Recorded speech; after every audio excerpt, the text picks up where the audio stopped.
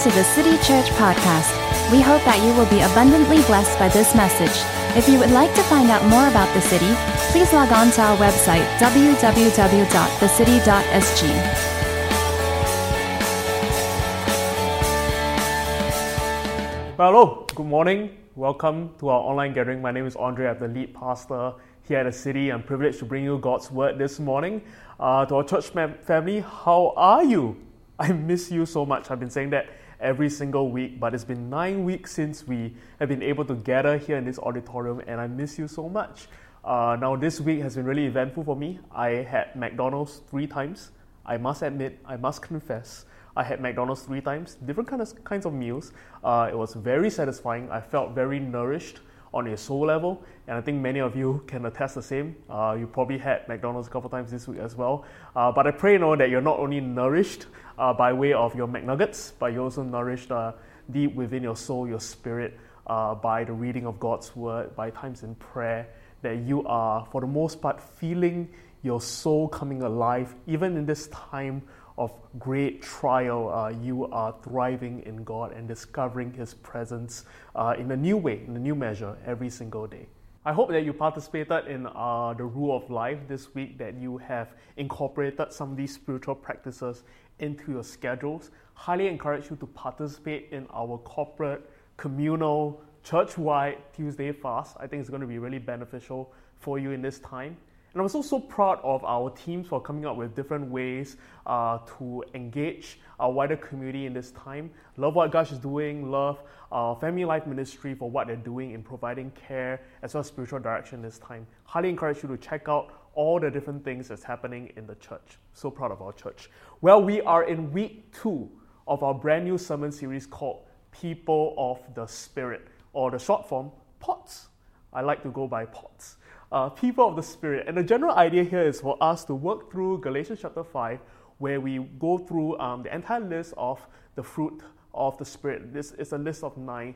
And the idea here is for us to discover what it means to be a people of the Spirit, a people who have been so overwhelmed and overtaken by the Spirit of God, a people that is well distinguished from the ways of the world or the works of the flesh. Even this time where we see a whole bunch of different reactions emerging in society at large, how can we, the people of God, stand firm, stand resolute in our faith, in our values, be a people of the Spirit in this time, in this crucible moment? We're not just seeing the good emerge, but we're seeing the bad emerge. Not just in our own soul, but in society at large. And it's in this time where we see a whole bunch of humanistic desires emerging all around us, that we are too, like it's said in the language of Paul, walk in step with the Spirit. Now in week 1, we laid a whole bunch of groundwork. I encourage you to listen to that message. And this is week 2, and we will be going through one of the aspects of the fruit of the Spirit today. Let us read Galatians chapter 5, which is the teaching text of this entire series, before we begin in a word of prayer. Let's read God's word together. Starting from verse 16, it says this: "So I say, walk by the Spirit, and you will not gratify the desires of the flesh. For the flesh desires what is contrary to the Spirit, and the Spirit what is contrary to the flesh. They are in conflict with each other, so that you are not to do whatever you want. But if you are led by the Spirit, you are not under the law. Now the acts of the flesh are obvious: sexual immorality, impurity and debauchery, idolatry and witchcraft, hatred, discord, jealousy, fits of rage, selfish ambition, dissensions, factions, and envy, drunkenness and orgies, and the like. I warn you, as I did before, that those who live like this will not inherit the kingdom of God. But the fruit of the Spirit is love, joy, peace, forbearance, kindness, goodness, faithfulness, gentleness, and self-control. Against such things there is no law. Those who belong to Christ Jesus have crucified the flesh with its passions and desires. Since we live by the Spirit, let us keep in step with the Spirit." Let's pray even before we begin.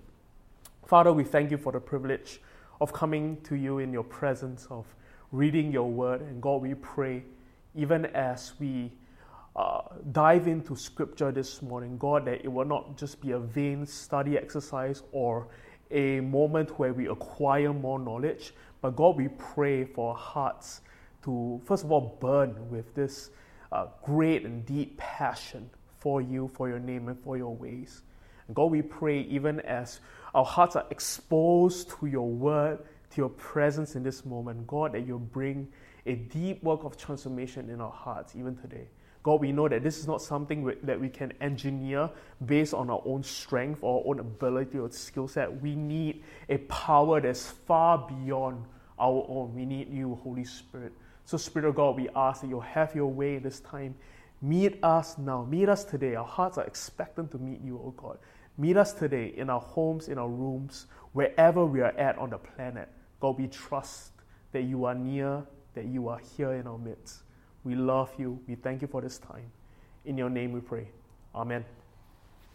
Now, as we mentioned last week, notice Paul's use of the word fruit in this text. He uses it in its singular form, which shows that the fruit is not so much 9 different kinds of fruits, but it's fruit in its unified whole, and it's not independent characteristics. It isn't like the gifts of the Spirit where we are more apt or more skilled or more inclined in one over the other. The fruit of the Spirit is not something that we kind of like specialize in 1 or 2, right? I'm a gentleness guy, I'm a kindness guy. That forbearance piece, that's not my jam. No, the idea here is for us to embody the fruit of the Spirit, all 9 characteristics. It is a unified whole. And as we said last week, the goal here isn't so much a list of 9, but it is Christ-likeness. It is becoming like Jesus. And that is so important, and that's what most of Paul's writings in the New Testament is about. It's about how do we, as a people, become more and more conformed into the image of Christ, to reject the ways of the world and to be conformed into the image, to bear the characteristic traits of our Messiah. And that is what most Scripture is about, and that is our goal here as a church, as disciples of Jesus. We want to become like our Messiah, like our Jesus. And it's with that as our foundation that I want to look at one of the aspects of the fruit of the Spirit. The first on that list of 9, it is the fruit of love. It is the fruit of love. Specifically today, I want to talk to you about the subject of agape love in a time of selfishness. Agape love in a time of selfishness. Now, first of all, I don't want to discount much of the selflessness we're seeing in this time, right? We're literally witnessing some of the best moments of humanity. But in this crucible moment, we're seeing some of the best, but also some of the worst.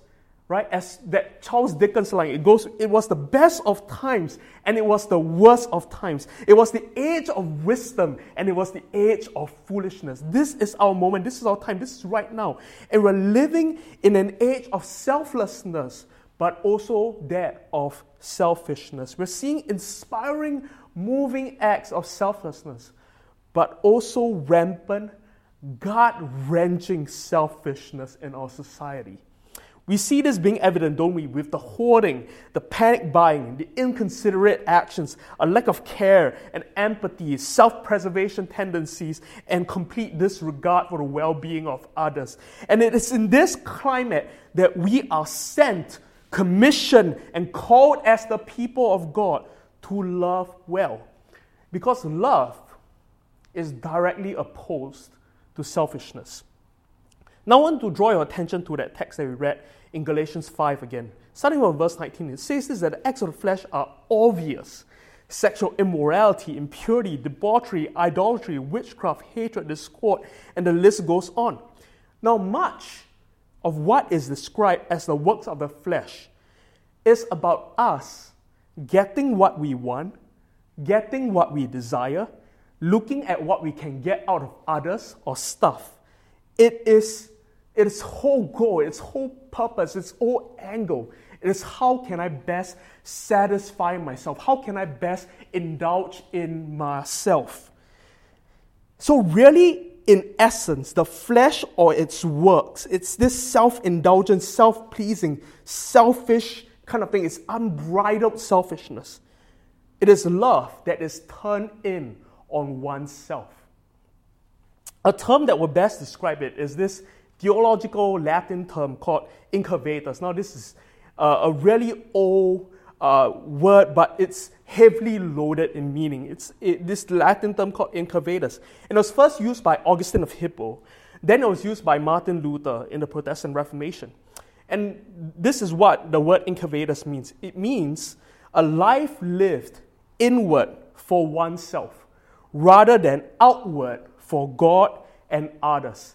It is, by definition, love turned inward, collapsing on oneself. It's loving oneself above others. Now, this doesn't sound at all bad or insidious or necessarily evil, right? Because much of this whole idea of self-love, self-indulgence, has been normalized in our culture, in our society today. In many ways, our culture promotes and celebrates this kind of self-love and indulgence. Just think about it. We literally, right now, have pages online that are curated, that are devoted to us. We have built shrines for ourselves online to show the world, to show people how awesome we are, how put together we are, how great we are. We are literally building altars dedicated to ourselves online. I know this just sounds so insidious and terrible, right? You all want to just delete your Facebook pages. Please don't, because you can't watch the service. Now, our culture's self-obsession, right, can be seen in the copious amounts of selfies that we take, to even some of the statements that we hear often today. Statements like, I should be able to do what I feel I want to do. Nothing should stop me from doing what I want.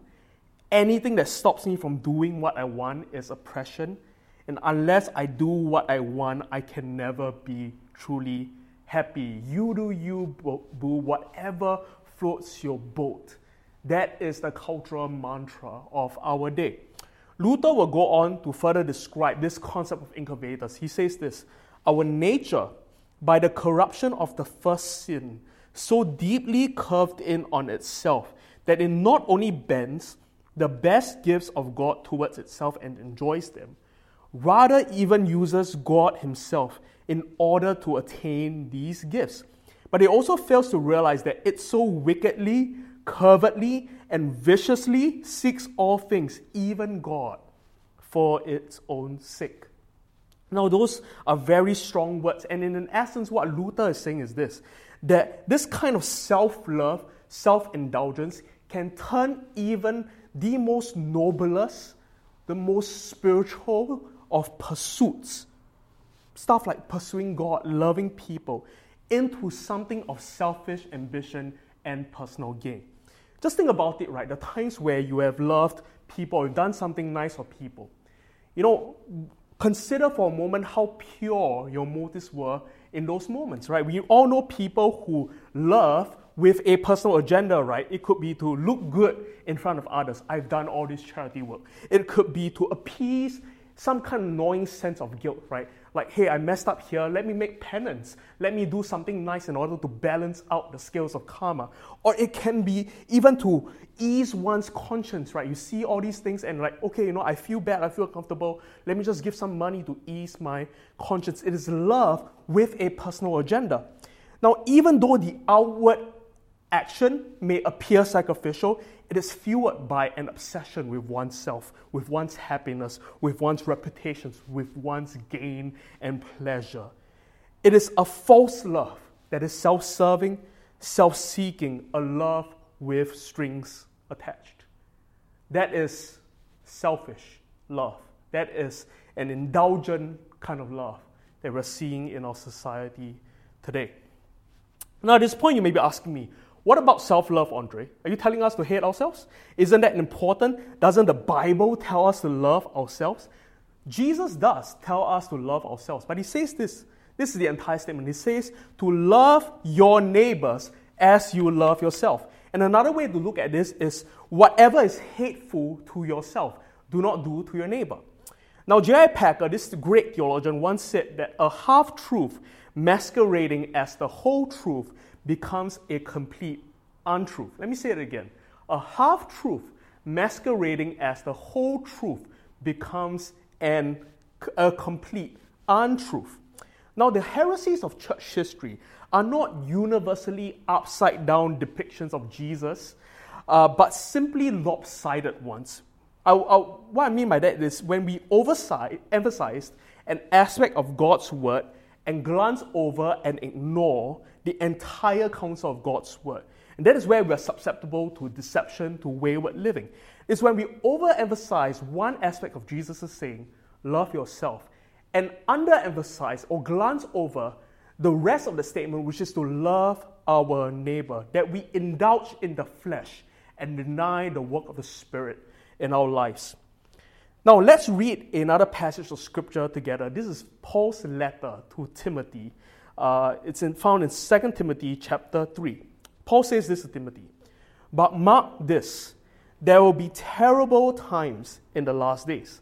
People will be lovers of themselves, lovers of money, boastful, proud, abusive, disobedient to their parents, ungrateful, unholy, without love, unforgiving, slanderous, without self-control, brutal, not lovers of good, treacherous, rash, conceited, lovers of pleasure rather than lovers of God, having a form of godliness but denying its power." And he gives a warning to Timothy, have nothing to do with such people.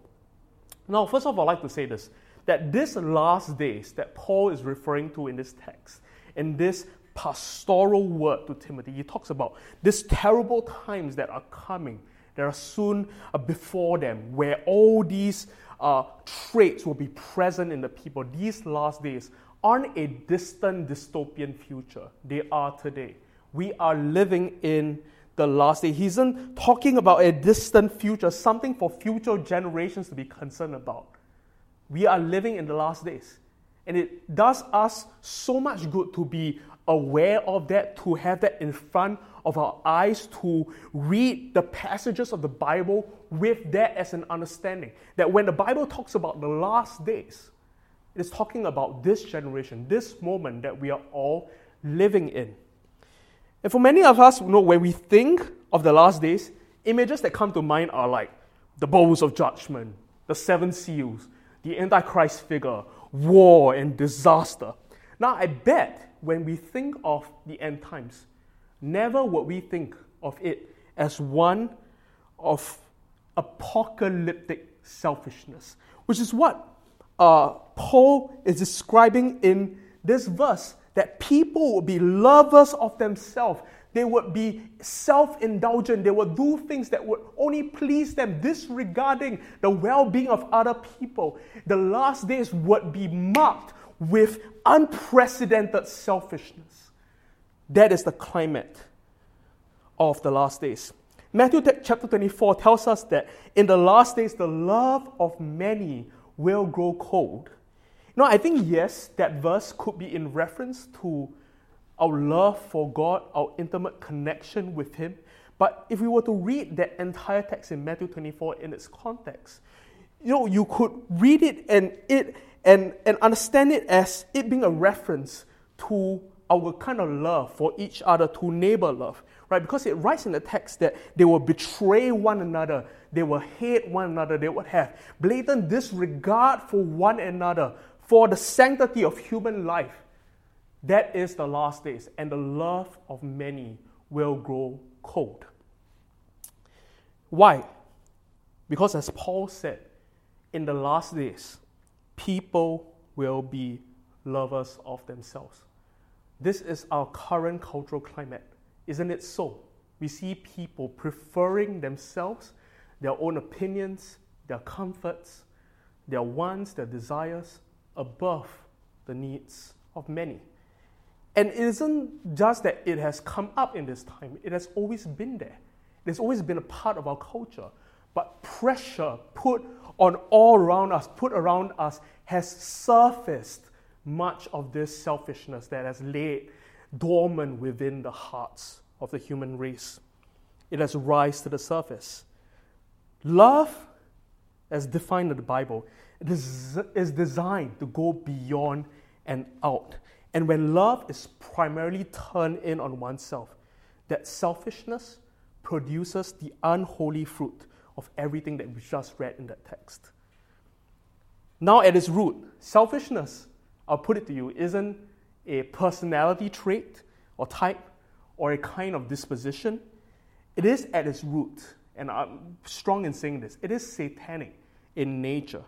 Anton LaVey, the founder of the Church of Satan, wrote this about selfishness. He says this: we don't, the Church of Satan, worship Satan.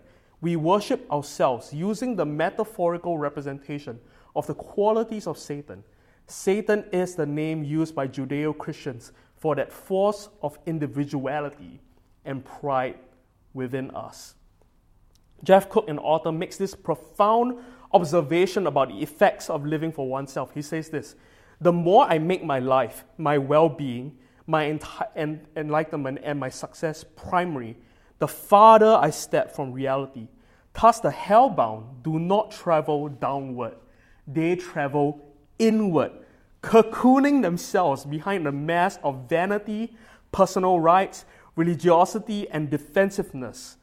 Obsession with self is the defining mark of a disintegrating soul.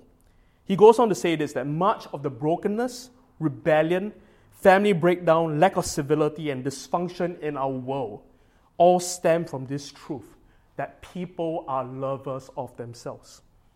So we see selfishness is not just a trait that is frowned upon, something to be casually brushed aside, or a kind of negative quality. It wages war on one's soul. It is satanic in nature, and it's one of the primary temptations that we have to grapple with in the last time. This trifecta of narcissism, of consumerism, and of individualism in our culture is the perfect breeding ground to cultivate incubators, a selfishness that is in contrast to the need we see around us. But as the people of God, we are called to live in stark contrast to the current culture of selfishness by loving in a way that goes beyond ourselves. We subvert the spirit of the age that is of self-preservation, self-interest, and selfishness with agape, a love that is centered around others and overflowing with sacrificial care. If incubators is love turned inward, then agape is love turned outward. That is the kind of love we are called to embody. However, in our day, we have to clarify right off the bat what we mean by love, don't we, right? This word is so romanticized, diluted, watered down, and in some way perverted. And I use a descriptor in my title when I talk about love for a reason, because love, that word love, brings up all sorts of ideas and connotations in your head. But I would like to draw us back and take us back to the biblical definition of love today, and that is that of agape. Now, as I said, our culture's definition of love or outlook on love is so wide, so loose, and sadly distorted.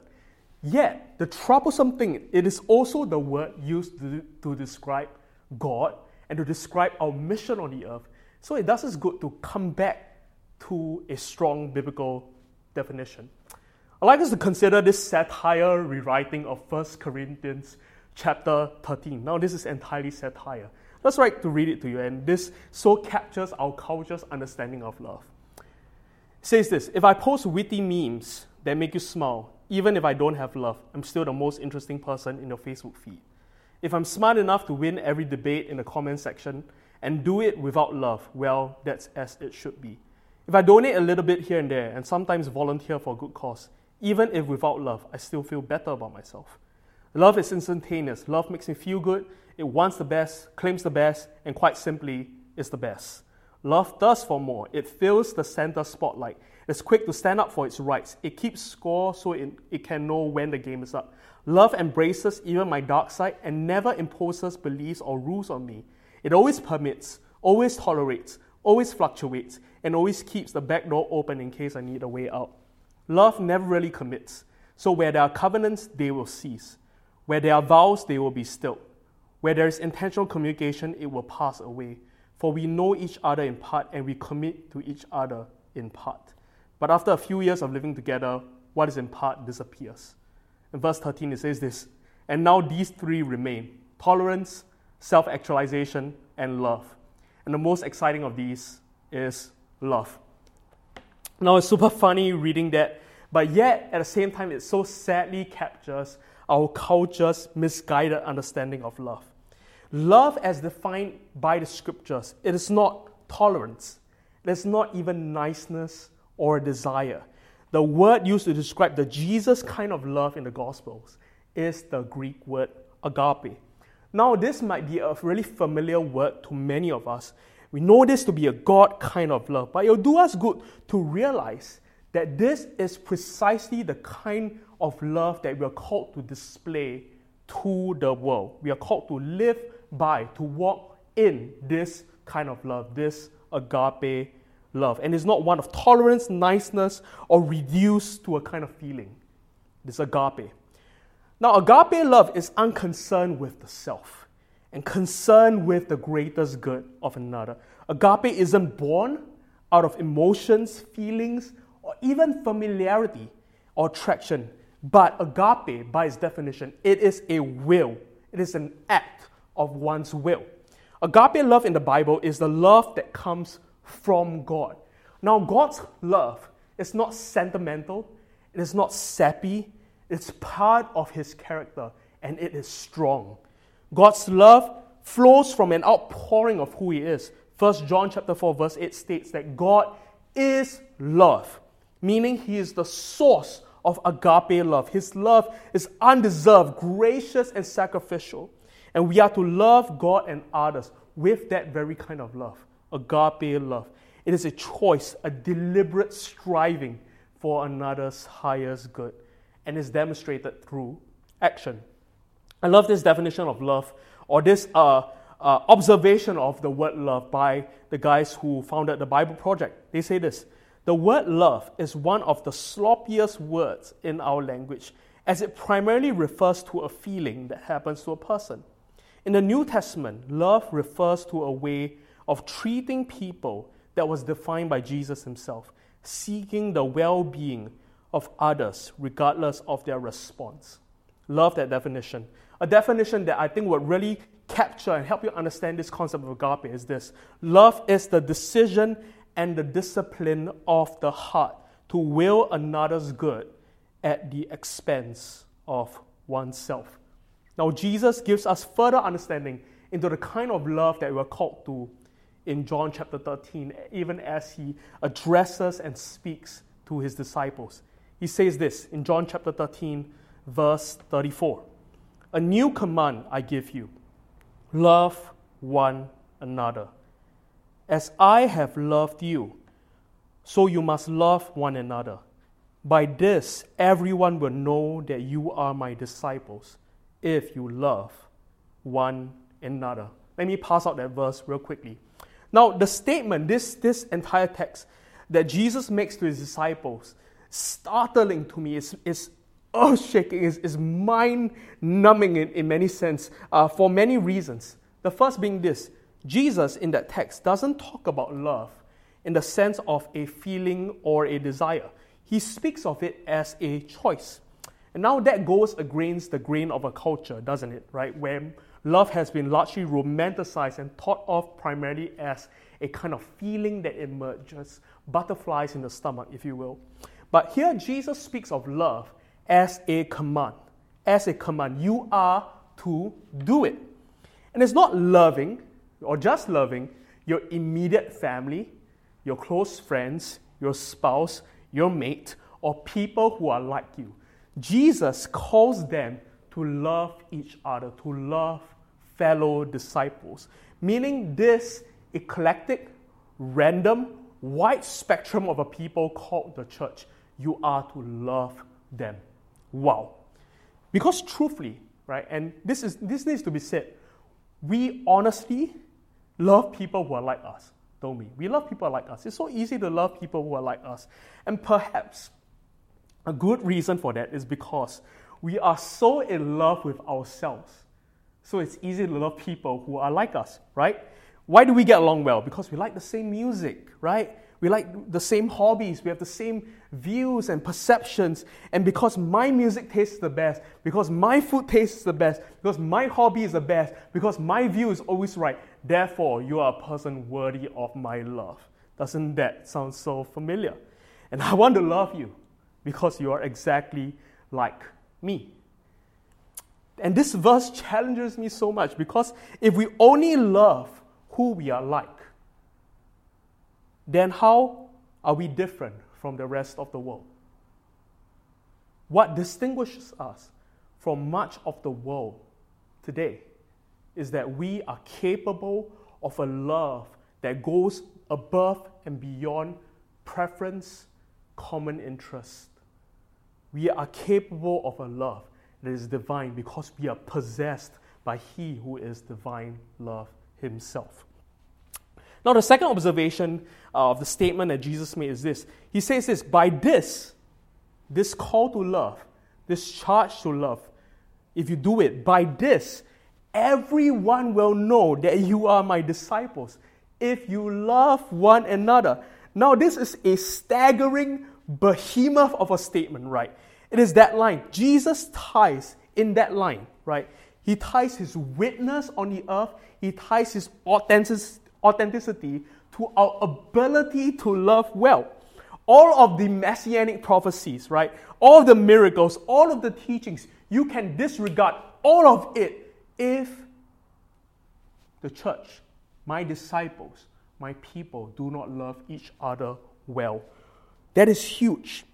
And I wonder, even in this time, as the church, if we can say the same about us, right, as a church.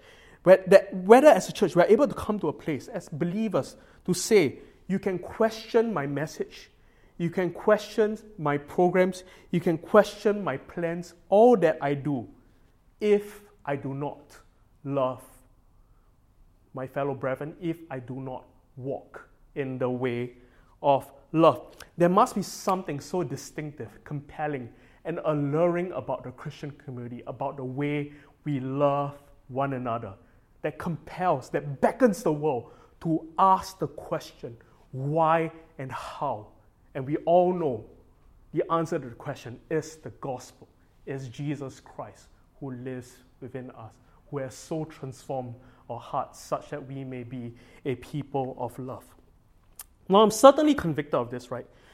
Because so often, with my plans, my programs, my initiatives, I can be so busy, so hurried, even with like spiritual activity, all this like very spiritual, very noble stuff, to the point that I'm so overwhelmed that I morph into an unpleasant, a unloving, a mean, and an unkind person.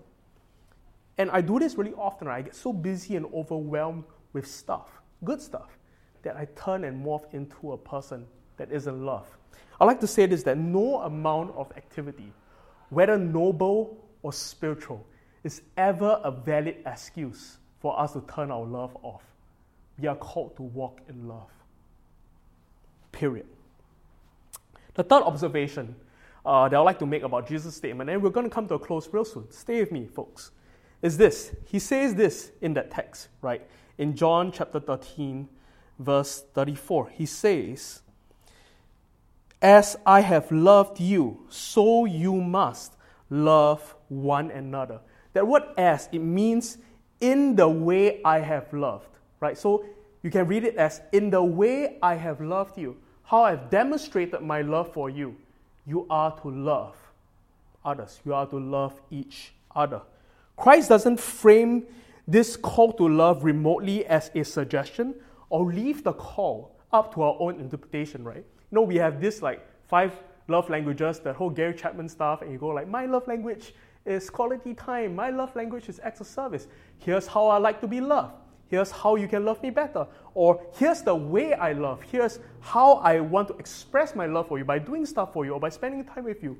But in this text, in our call to love each other as Christ's followers, Christ doesn't leave it up to our interpretation or our preference. He says to love like He loved. Now that is strong, that is huge, but that just sounds downright impossible. We need the Holy Spirit. So it begs us to ask a couple of questions, right, with this call to love. How has Christ loved us? And how can we love as Christ loved us? Pete Scazzaro, the author of the book Emotionally Healthy Spirituality, when he was confronted with these two questions, came up with this model, this concept, this pattern for loving, and he calls it incarnation as our model for love. Incarnation as our pattern for loving well. Now, what it means to be a disciple can be best understood around the mystery of the incarnation of Christ coming to earth as a human being and being amongst us. God took on human flesh. The infinite creator and sustainer of all things limited himself to the confines of history and the human body. It says this in the Bible, that the Word became flesh and made his dwelling among us. God invaded our planet and forever changed it. God became incarnate. And God knew that there was no better way to show human beings his love than by being amongst them. Now, there's a story about a 4-year-old girl who awoke one night frightened and convinced that in the darkness around her in her room were all kinds of monsters who lived in a room. She was 4. And alone, she ran into her parents' bedroom. And her mom calmed her down and said to her, do not worry, you don't have to be afraid. You are not alone in your room. It may be dark, it might be scary, but God is in the room with you, child. God is in the room. He's all around you. And the child replied real snarkily. She said, I know that God is here, but I need someone in this room to be with me who has human skin. God knows, right? We need his skin, right? Not simply the knowledge that he is everywhere, but people today are desperate for skin, to be loved, for someone to incarnate with them, to not just espouse vain theories, concepts, and knowledge, or tell them it's going to be better. They want human skin. They want a person to incarnate, to be there with them in the midst of their pain. It's for this reason that people will shell out $100, $200 for a therapist to sit with them, to love on them, to be with them in their pain. Today, God still has physical skin and can be seen, touched, heard, and tasted. How? It's through his body. It's through his church, in whom he dwells. We are called in the name of Jesus and by the Holy Spirit to be skin for people all around us. To love is to enter into someone else's world, just as Jesus did for us. That is what it means to love. And one of the temptations that we face today, as we are, constantly bombarded by, the endless barrage of the news cycle, right? We read about various needs, various kinds of suffering and pain that people are going through on the earth. And it's become really normal for us to be confronted by all that news, by all of the suffering, such that people no longer look like people. They just look like numbers. They look like statistics on paper. And it's so easy, even more so today than it was any other day, for us to grow callous in our hearts to human need, to human pain, to suffering. So easy for us to do so in this time, for us to quickly brush it off and go about our day. But the Bible tells us that when Jesus was confronted with pain, with human need, with suffering, he did not disengage by walking away. He did not go in his head, okay, I'll pray for you, or I'll keep you in prayer. He did not do that. Instead, he drew near to them. He incarnated with them. It says that when Jesus drew near, he often would empathize with them such to the point that he would be moved in intense emotions. He would be weeping, crying, and mourning with them, even in their pain. And scriptures tells us that whenever he drew near the need, he was deeply stirred or moved by compassion. And maybe in this time, with all the needs that are around us, God wants to use this moment to form in us the deep fruit that is compassion. My encouragement for you in this time is not disengage or glance past even some of these news articles, but for you to sit, be confronted with pain, to draw near, to not disengage, and allow God to do a deep work in your heart, to form compassion in you in this time. That discomfort that you feel, that kind of sinking feeling you feel in your heart, when someone tells you of the trial, of the suffering, of the tragedy they are going through, that feeling is not something you are to suppress or push aside.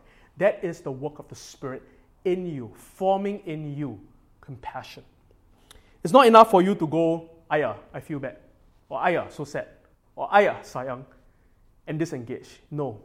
The call of believers, the call of those who want to walk in the way of love, is to engage in that moment where our flesh tells us, "This is uncomfortable, I need to disengage." No, the Spirit beckons us to draw in deeper, closer, such that He may produce in us the fruit of compassion. That is love.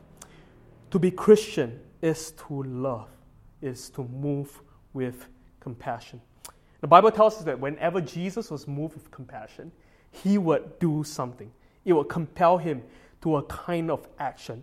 Love, Jesus' love, the God kind of love, is always proven by action.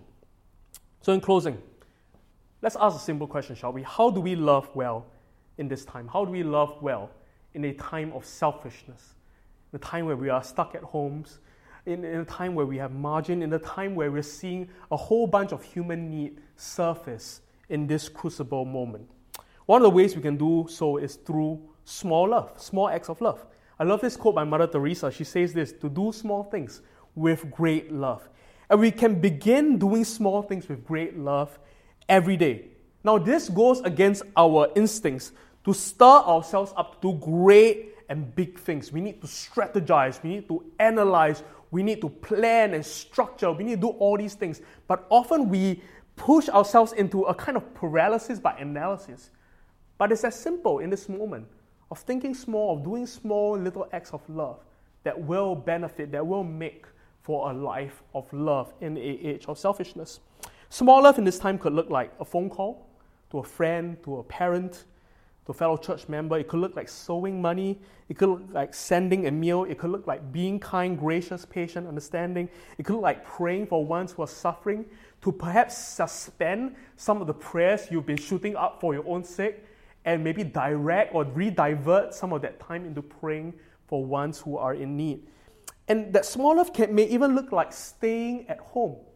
That is an act of small love, but it does so much good in this time. Now, all this to say, you may never know how small or seemingly insignificant or unspiritual actions can better our world, serve others, and lend to our witness as Christians. You know, the first time I said the sinner's prayer was in the house of my tutor. Right? I was having a real emotional day, and she reached out. She said, "You know, I would love to pray for you." And I was weeping, I was sobbing on a couch. And she brought me, I will never forget this, a cup of Milo and one of those square little biscuits. I'm not sure what the brand, but she bought me a square biscuit and a cup of Milo. And I drank that Milo and I ate the biscuit. And she said some stuff to me and she prayed with me. And that was the first time I was led through the sinner's prayer. Now, if you ask me today, that was many years ago. I was 10 then, it was almost 20 years ago. If you ask me, "Andre, what was the content of that prayer?" I couldn't tell you what was in that prayer. If you ask me, "Andre, what did she say to you in the moments that led up to you agreeing to say the prayer?" I can't recall even a single word that was uttered in that account. But what I can remember in that time was the cup of Milo and that square biscuit. The truth is, words, knowledge, statements, no matter how fancy my words are right now, they will fade away. They may become a distant memory. Some of you might forget it after a week, some of you might forget it in an hour. But what will remain are acts of love. Acts of love, though seemingly small, insignificant, they will leave a mark in the lives of people, in the hearts of people. And this is our opportunity to do so, to love well through small love. But we are also called to love sacrificially, and that is the Jesus kind of love, right? He came to earth, He incarnated, right, as a human being on the earth. He lived on this planet for 30-something years, and then He would give of His life eventually, sacrificially for our sake. In a time of selfishness, God may call us to extravagant acts of selfishness. And what we're going to learn real soon is whether we are generous because we have abundance, or whether we are generous because Christ's love has so touched our hearts. And the goal of the fruit of the Spirit is to manifest publicly the character of Jesus that is formed in us internally. It's when the Spirit takes our selfishness and forms us by His work and by His word, and takes our selfishness and turns it into sacrificial love. So ask yourself in this time, have you been inconvenienced for the sake of love? We've done work on sacrifice before. Sacrifice is always a step beyond what is convenient. And when sacrifice becomes natural, normal, and almost routine, then it no longer becomes sacrifice, right? It becomes easy, pleasant to do almost. And that's where we need to up the ante in order to live sacrificially. Sacrifice is always a step beyond what is convenient. And it's an important question for us to ask ourselves in this time, even as we endeavor to love sacrificially. How have we been inconvenienced in this time for the sake of love? The question is not, how have I been inconvenienced? All of us have been inconvenienced in some way, form, or shape, or degree. We have been inconvenienced. But the question is, how have I been inconvenienced for the sake of love? What discomfort have I on purpose picked up for the sake of loving other people well? It's when we choose to deny ourselves, our needs, and desires in favor of others. It's when we are truly walking in sacrificial love. Now, it's in that vein, we have a whole bunch of ways for you to get involved in serving people and loving people well on our website. It's thecity.sg. Look out the tab, Love Our City. We have a whole bunch of ways for you to give, for you to volunteer and serve. But in closing, I would like to share with you and give you a quick update of a brand new initiative that the church has embarked on in this time, even as we endeavor to be better stewards of our resources and serve the needs of the wider community around us. As we know, our nation, migrant workers are the group that are being the most heavily hit right now. They are the most heavily hit right now. And not only are they all far away from their home, but they're all isolated now, right? They're not allowed to leave their living quarters or dormitories since the 21st of April, as the nation tries to curb the virus outbreak in that particular community. Now, the Ministry of Power, MOM, has mandated that all employers of these workers provide catered meals for their workers, but sadly, many of them don't do so for one of three reasons. One, it could be just plain negligence or irresponsibility. Two, some might not be aware or do not know how to engage and procure and administrate all these catering meals for the employees. And the third is some businesses are going through some serious cash flow problems and they can't afford these meals. And that's where this organization, the Alliance of Guest Workers Outreach, or AGWO, has stepped in since Good Friday, the 10th of April, to meet this need. And I'm proud to announce that as a church, we will be lending our strength and joining in the incredible work of AGWO in serving the migrant community by adopting a dormitory as a church. Now, we are currently as a church paired with a dormitory of 60 migrant workers, primarily from South India. And as of 13 May, we have taken over the provision of 3 meals, lunch, dinner from a South Indian caterer, and breakfast, which is volunteer purchased and volunteer delivered at this time. Beyond their basic needs and necessities, we also want to start engaging with them as a community and let them know they are cared for, that they are loved, that they are not just a statistic. These are not just 60 people, right? A group of 60. These are 60 individuals with their own names, with their own stories, with their own faces, and they are worthy of love in this time. And so here's the call to action, right? The call is for you to look out for the various ways we are going to engage with this community in love in this time. There will be different activities and volunteer opportunities that will come up on the website again. I want you to start keeping them in prayer. We're going to do so today. We're going to end this time with a time of prayer for these communities, to start keeping them in prayer. And to also look up on the City app where we have a bunch of volunteering opportunities that are needed for this time. It could be driving down to deliver food and whatnot. In the coming weeks, I'm also excited to share with you how we as a church will financially be reallocating some of our resource to better serve the needs of the wider community. I'll close off with a final verse that will just wrap up this time. Philippians chapter 2, it says this in God's word. Therefore, if you have any encouragement from being united with Christ, if any comfort from His love, if any common sharing the Spirit, if any tenderness and compassion, then make my joy complete by being like-minded, having the same love, being one in spirit and of one mind. Do nothing out of selfish ambition or vain conceit. Rather, in humility, value others above yourselves, not looking to your own interests, but each of you to the interests of others. In your relationships with one another, have the same mindset as Christ Jesus, who being in the nature of God, did not consider equality with God something to be used to His own advantage. Rather, He made Himself nothing by taking the very nature of a servant, being made in human likeness, and being found in appearance as a man. He humbled Himself by being obedient to death, even death on a cross. See, love is not thinking about yourself at all, but it's definitely thinking about yourself a whole lot lesser. Love is not doing stuff to look good or to appease one's guilt or conscience, but is done out of a genuine Christ-motivated compassion. Love is being gracious in this time, recognizing that this is all affecting us in some way, shape, or form. Love is gracious. It's acknowledging that we don't know the full extent of another's suffering and to suspend our often premature judgments. Love is, however, not a kind of pseudo-tolerance. It will at times look like confrontation and advocacy against all that violates love.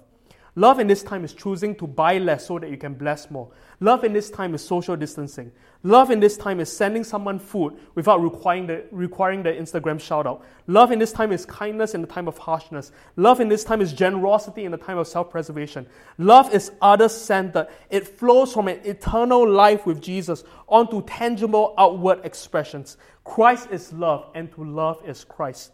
To be Christ followers is to follow Him and walk in the way of love. Amen. So let's pray together, even as we close this time.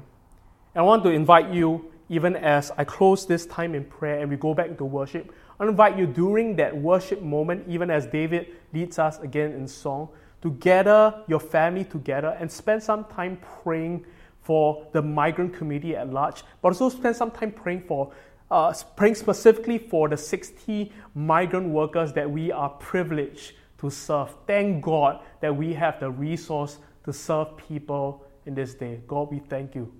Let's pray even as we close this time. Father, we thank you for your word that challenges us, that speaks to us, that helps frames our thoughts, our perspectives even in this time. And God, indeed, we thank you that we have the abundance to give. God, we thank you for all the resources that you've entrusted to us. God, we thank you that we get to be faithful stewards in this time, to love and serve a community that is often forgotten, glanced aside and not regarded. Lord, we thank you that we get to love on them because it's your heart and your desire. And God, we acknowledge in this moment that we love because we have been first loved. We have been first loved so well. And it's from that abundance of love, it's from being rooted in love, in that infinite love, that we get to love others around us. God, we pray that we will be faithful in this time, that we will love well in this age, in this time of selfishness. God, we pray that we will rise up as a church in this moment, be well differentiated and be distinguished from the works of the flesh. God, help us, lead us by your grace. We pray all this in your name. Amen. We'll go back into worship, and I encourage you once again, gather your families, your spouse, your friends. Let's pray for our friends. Be blessed.